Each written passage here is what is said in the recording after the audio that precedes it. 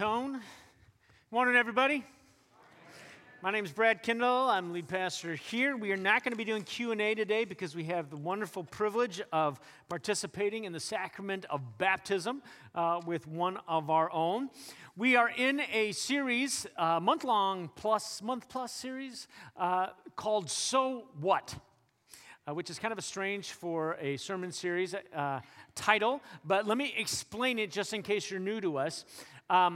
Years ago, I was on a plane trip to Denver.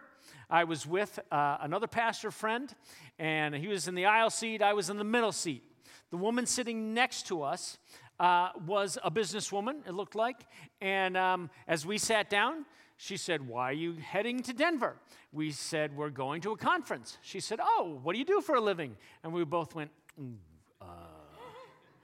"We're pastors." And she's like, "Oh."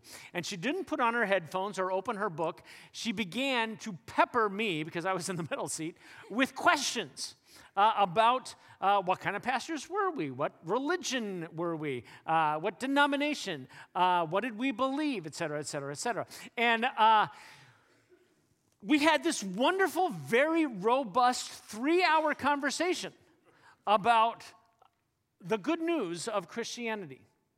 And her favorite question for me, which is why I entitled the series, So What? Her favorite question for me was, so what? So I would talk about what I thought was really good news. And she'd say, okay, well, so what? Jesus died for me, so what? I'm going to live forever, so what? Et cetera, et cetera. And so that's why we call this the So What sermon series. And we're going to wrestle with this question, this main question: what is the so what of the gospel? And my hope is that we will get clear enough so that you will be able to articulate this with someone when you sit down in a seat on a trip to Denver, or you're on the bus or in the elevator with a family member, et cetera, et cetera, et cetera. Before we go forward, let's pray. And you know what I'd love to do, because of the nature of what we're talking about, I'd love to have some people really praying into this today. And so could I get some hands who would pray for me that I'd be articulate and clear? And then thank you. Yeah, so thank you for doing that. As we move through this, just be praying for all of us here together as we encounter God's word. I'll pray for the next steps forward. God, we are acknowledging you are here. You were here before we even got here. You are everywhere. Lord, you are present right now through the power of your Spirit. Your Holy Spirit is longing to shepherd us closer to the heart of Christ. We ask God to open our eyes, any blind spots we have when it comes to truth. We pray you would take those blind spots away. Anything that we struggle hearing, we pray you would give us the gift of hearing your loving truth. And we pray, Holy God, that you would use this time, your word, your Holy Spirit, so that we are conformed more to the likeness of Christ, loving you and loving people better than before. In your name we pray, amen. So, let's do some review. What does the word gospel mean? Well, the word gospel means good news or good message. First week, I tried to keep it really, really simple.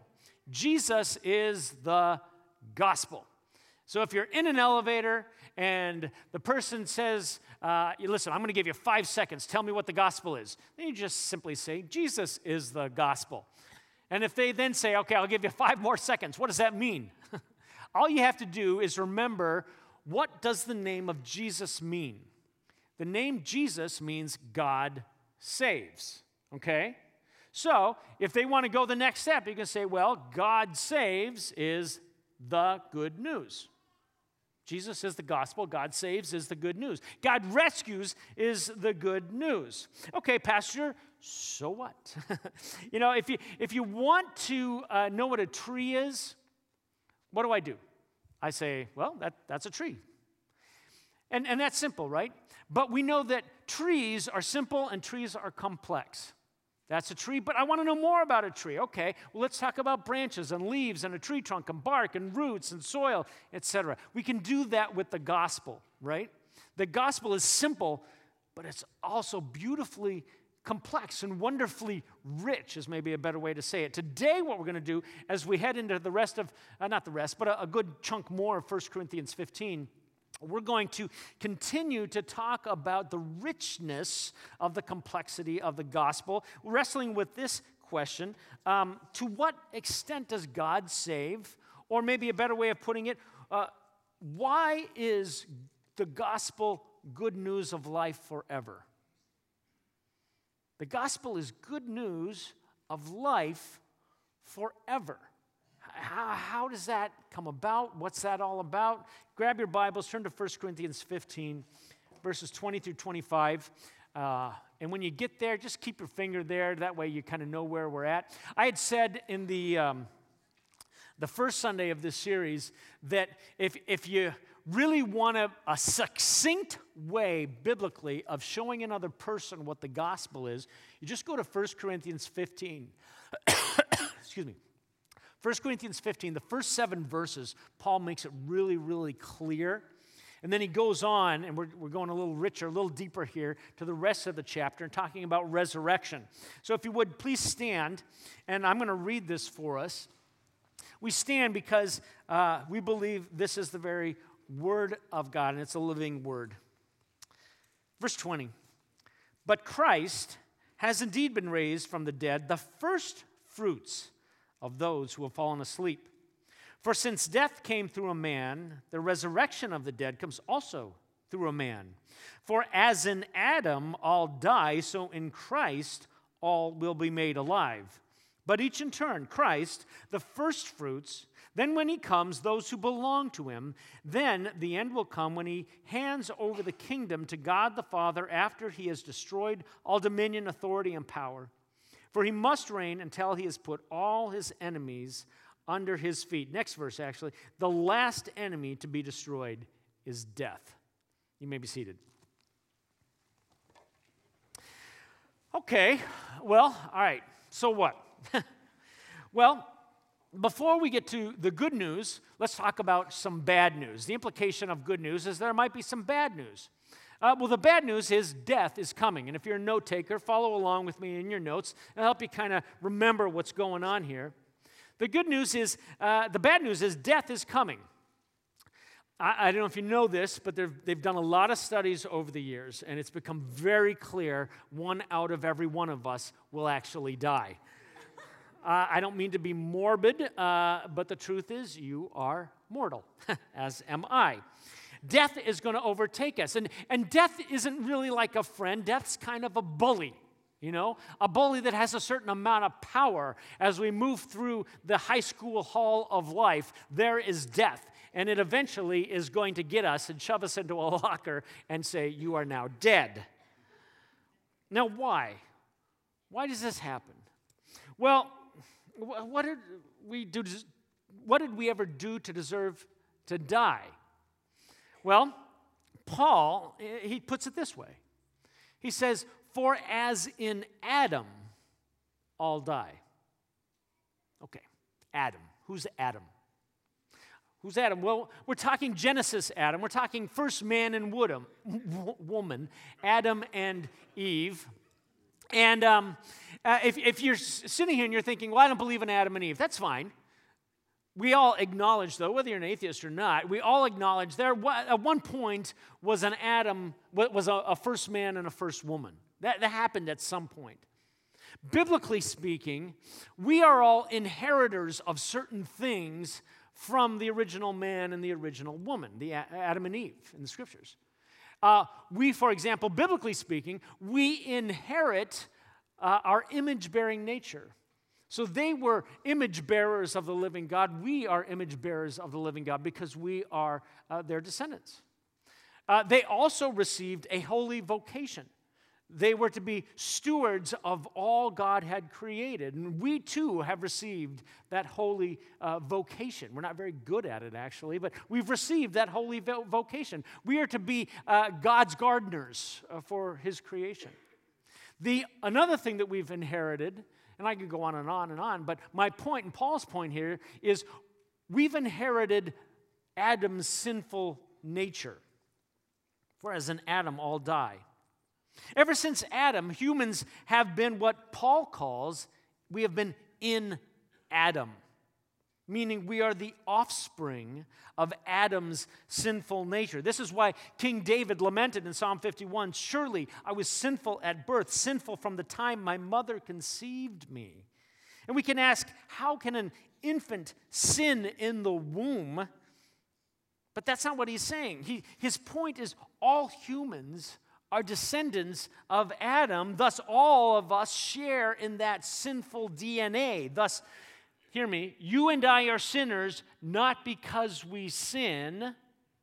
Rather, we sin because we are sinners. I'll say it again. You and I are sinners not because we sin. Rather, we sin because we are sinners. Jill and I have a brand new granddaughter. She's 4 weeks old, Ellie.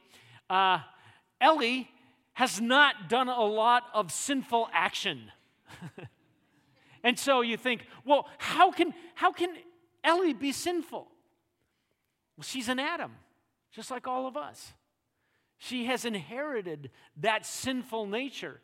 So she will sin because of that inherent sinful nature, which is a problem. So the bad news is clear. In Adam, we all die. It's obvious. Okay, what's the so what of that? Well, according to the Bible, there is some good news to that bad news. The good news is death will be destroyed. Now, for most of us who hang out in the church, this is not new news, right? If you hang out in the church long enough, you will hear the good news: death has been defeated. Absolutely. Paul's point here, though, is not simply that death has been defeated. Paul's good news here is rather that death is going to be destroyed. Destroyed. I mean, think about that. Just ponder that for a moment. The last enemy, Paul says, the last enemy destroyed is death, the big bully. Now, think of all the enemies that plague humanity. Why do we call them our enemies? Because they scare us to death. Meaning, they want to kill us. Many of them do kill us. But imagine for a moment that terrorism is not just defeated. Imagine terrorism destroyed forever. We have people in our congregation who have cancer. Imagine cancer not just defeated, imagine cancer destroyed forever. Coronavirus, not just defeated, destroyed, so you never, ever have to see that bully ever again in the hall, ever. That's pretty good news. Paul then leads us up into a deeper part of this truth. In the first summit of where he's heading, he wants us to see all this in light of two different Adams, okay? So hang with me here. Verse 21, for since death came through a man, that's the first Adam that we've been talking about, the resurrection of the dead comes also through a man. That is Jesus. Paul thinks of him as a second Adam, the firstborn of God's new creation.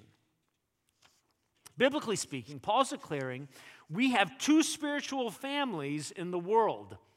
The first family, the family of the first Adam, and the family of the second Adam, Jesus.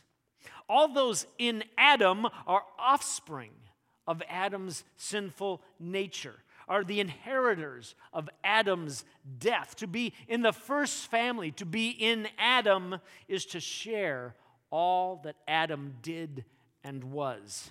And that's bad news.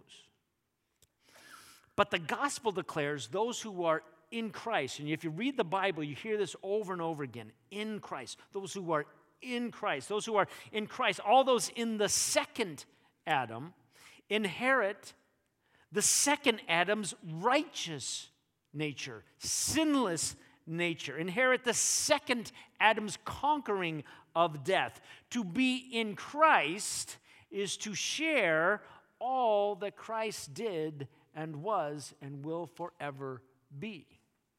So thus, when you put your faith in Christ, you are permanently removed from the first Adam's family, and you are put into the family of Christ forever. Placed eternally into the body of Christ is another way Paul puts it. And that's why the Bible speaks of the importance, the necessity of being born again from this family into this family, into Christ's family. And that's why Paul says, therefore, if anyone is in Christ, he or she is a new creation. The old has gone, the new has come. It's there forever. So the good news of the gospel declares all those in Christ, like Jesus, have defeated death, and all those in Christ will live as benefactors of death's forever destruction. So, now let's just fine-tune things a little bit here. And Paul does so. In Christ, question, does that mean all those in Christ are the only ones resurrected? This is kind of fascinating what Paul does. He gets clear here on who's resurrected. No, good news, all will be made alive. And this is an important point, for too often we assume only those who've put their faith in Christ are resurrected. This is not the case. Just as Adam brought death to everyone, so Jesus will bring life to everyone. Hang with me. Verse 22, read this with me. For as in Adam all die, so in Christ all will be made alive. What does the word all mean there? It means all. Now, before you send me an email calling me a universalist, I'm simply stating what the text says. Now, hear me. The issue is not whether every person will be raised. The issue is what will happen after we've been raised. All right? John 5, 28 and 29, just listen to it. John says, Jesus, for time is coming when all who are in their graves will hear his voice, the voice of Jesus, and come out. Those who have done what is good will rise to live, and those who have done what is evil will rise to be condemned. So the final resurrection is going to result in a final judgment. And those who are in Christ will then receive all that Christ received. For we are no longer in Adam. We're in Christ. But those who have rejected Christ are still in Adam and still living under the consequences of sin. And so you can either say, I'm going to try to white-knuckle this, and hopefully I'm good enough that God will never condemn me, or you can live with the reality, the biblical truth, that there is nothing I could ever do to save me, that we are all sinners, we're all in Adam, and all of us need to be born again and spiritually and physically one day be revived and resurrected, and that is only going to happen in Christ. And Paul uses some very helpful organic language here to talk about kind of how this comes about. Think about spring. You know, when we have this tree right outside the area where, the kitchen area where we eat breakfast, and, you know, we just kind of live, in anticipation. April, it's like, come on, just one little bud, please. And eventually, you see on those branches, one little bud, you're like, oh, it's coming, right? Yeah. Paul uses the language of first fruits. Jesus is the first fruits of all that is to come. He says, but each in turn, Christ, the first fruits, then when he comes, those who belong to him. So the idea is that Jesus' resurrection is like the first fruits. It's the first indication of all that is to come. So all will be resurrected, But what happens in that resurrection is dependent upon which Adam we're living in. Are we going to live in the first Adam's family? Or are we going to put our faith in Jesus and be in the second Adam's family? The choice is up to us. Now, so what? Let's review a little bit, okay? What's the gospel? Jesus is the gospel. What does that even mean? Well, what's Jesus' name mean? It means God saves. So God saves is the good news. Another way you could say it is God rescues is the good news. That's good. You know, I think we live in a world that needs to be rescued. If you want to go deeper, well, we could say Jesus died, then he rose again, then he ascended, defeating death, and will one day destroy death so that all of us may live as benefactors of what he has done, may live forever in the second Adam, in Christ, receiving all that Christ has received. Co-inheritors is another way the Bible puts it, of all that Christ has received. That's pretty good news. Of course, there is bad news. For in Adam all die. But there's great news, amazing news. In Christ, all live. Paul sums it up just a few verses later with this simple statement: death has been swallowed up in victory. That's really good news when every one of us is going to die. That being the case, what is God calling you to do, change, or pray about? Some people struggle with this idea that there's only one way. And it's essentially one of the things I've just said. There's no amount of white-knuckling it that is going to make us good enough for an eternal life. You have to put your faith in Jesus. Okay? That's pretty much what I've been saying. A lot of people struggle with that. You know, we really want there to be multiple ways. Let me ask you this. How do you feel about the smallpox vaccination? Smallpox was a bully for a long time. But now, you can receive one shot, and you can be saved and rescued from smallpox. We can either be all upset that there aren't a bunch of ways to eternal life, or we can praise God. There is one way, a way. It's open to everyone. And what I'd like to do right now is I'd like to give you an opportunity. If you've never put your faith in Christ, I'd like to give you an opportunity right now to do so. So if you would, please bow your heads. The way we begin our faith in Christ is we simply start by saying, "Yes, Jesus."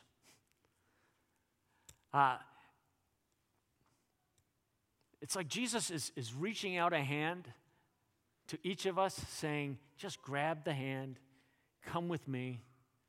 I'll lead you through death into eternal life.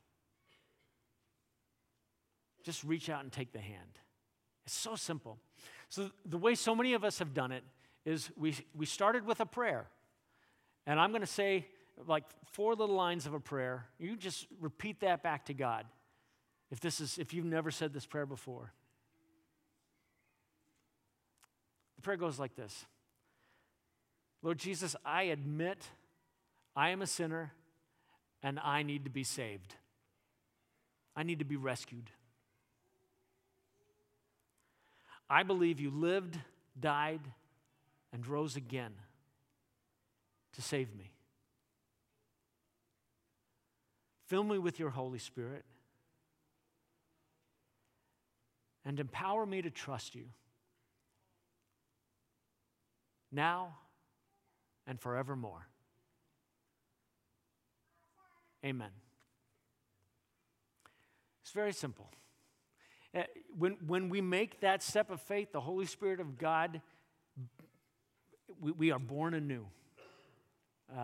And a great demonstration of that is what we're going to be participating in right now. It's called baptism. And we're going to go a little bit deeper here, okay? So hang tight. Let's talk about baptism. Where is the gospel in baptism? So what have I said thus far? What is the gospel? The gospel is Jesus. Yeah, so the gospel is Jesus, all right? So where's Jesus in baptism right now? Well, we'll start here. Let's go with everywhere. So the Holy Spirit, the Spirit of Christ is everywhere, omnipresent. There is nowhere the Holy Spirit is not.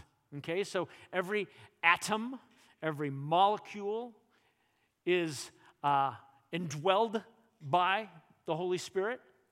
And we could even say that the Bible says that it is Jesus that upholds everything with the word of his power.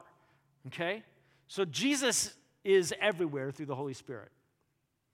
We could also say, those of us who are in Christ, those of us who have put our faith in Christ, have received the Holy Spirit of Christ. And so Jesus is, and Jesus is. I'm going to invite the kids in because they're a wonderful demonstration. Come on in, gang.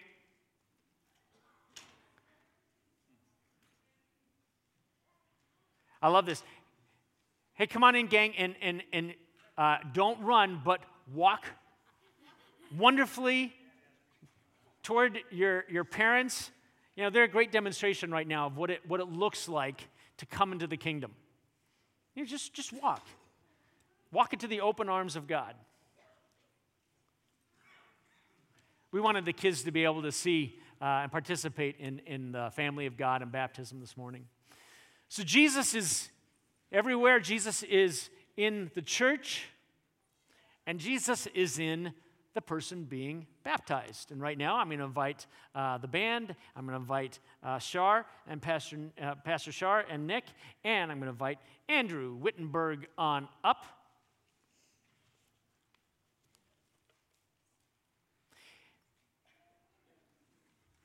Andrew, why don't you hop on in? Don't baptize him yet, but yeah, I'll come over here by Ryan.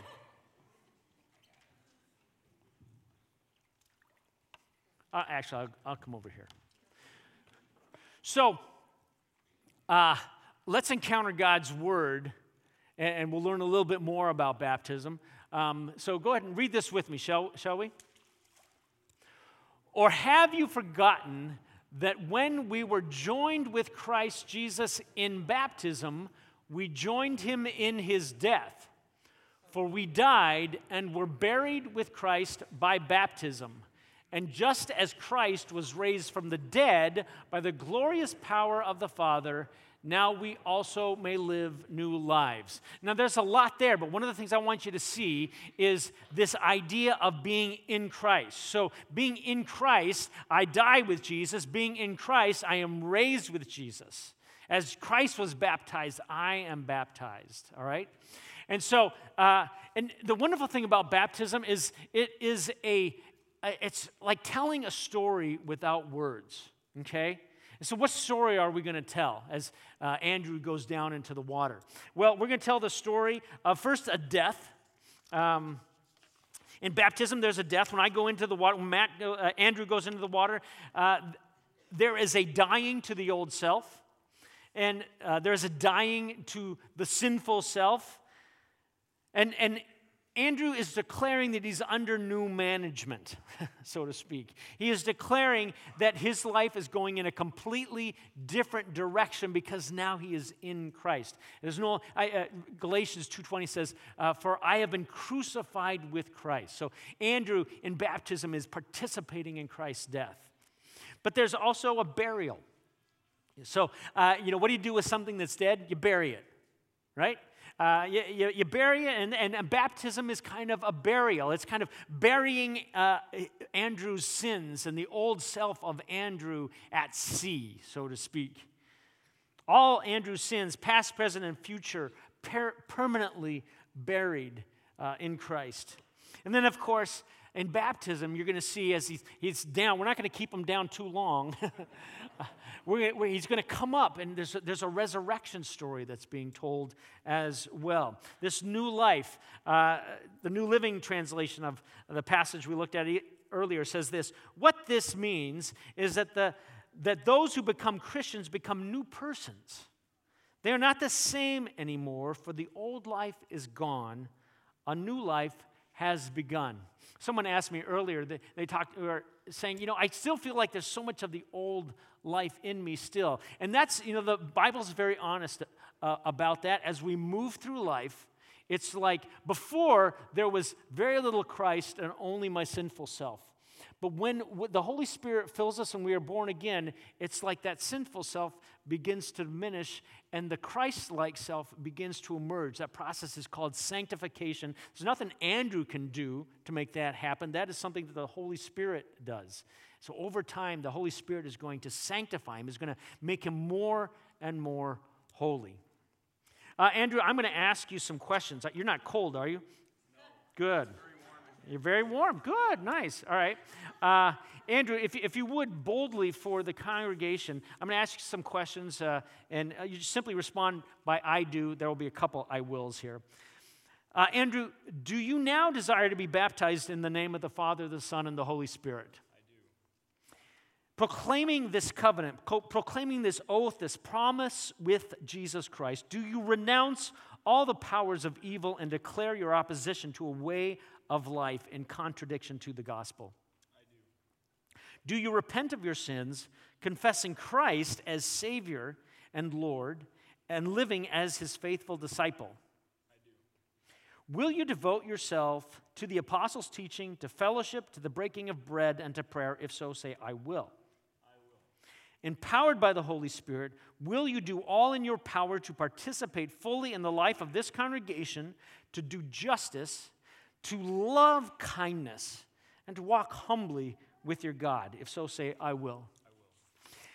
Congregation, family of God, you have a question as well. People of God, will you promise to uphold and support Andrew in his life in Christ? If so, say, with God's help, we will. All right, very good. Now, what I'm going to do is I'm going to pray. And this is an interesting prayer because I'm going to pray over the water. All right? And one of the things that happens in baptism is we have to acknowledge there's something mysterious happening. It's bigger than we have words for, but we know because of the way the scriptures talk about baptism that the Holy Spirit is active in doing something in Andrew and in the life of the family of God as this happens. Let's pray. We thank you, Almighty God, for the gift of water. Over it, the Holy Spirit moved in the beginning of creation. Through it, you led the children of Israel out of their bondage in Egypt into the land of promise. In it, your son Jesus received the baptism of John and was anointed by the Holy Spirit as the Messiah, the Christ, to lead us through his death and resurrection from the bondage of sin into everlasting life. We thank you, Lord, for the water of baptism. In it, we are buried with Christ in his death. By it, we share in his resurrection. Through it, we are renewed by the Holy Spirit. There, in joyful obedience to your Son, we bring into his fellowship those who come to him in faith, baptizing them in the name of the Father, the Son, and the Holy Spirit. Now, sanctify this water, we pray, by the power of your Holy Spirit, that this child of yours may continue forever in the risen life of Jesus Christ, our Savior. To him, to you, and to the Holy Spirit be all honor and glory now and forever. Amen.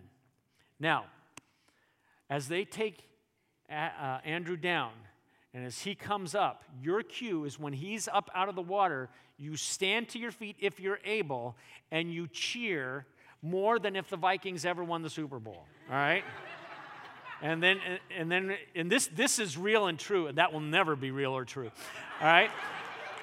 So stand boldly, and we will worship God in response.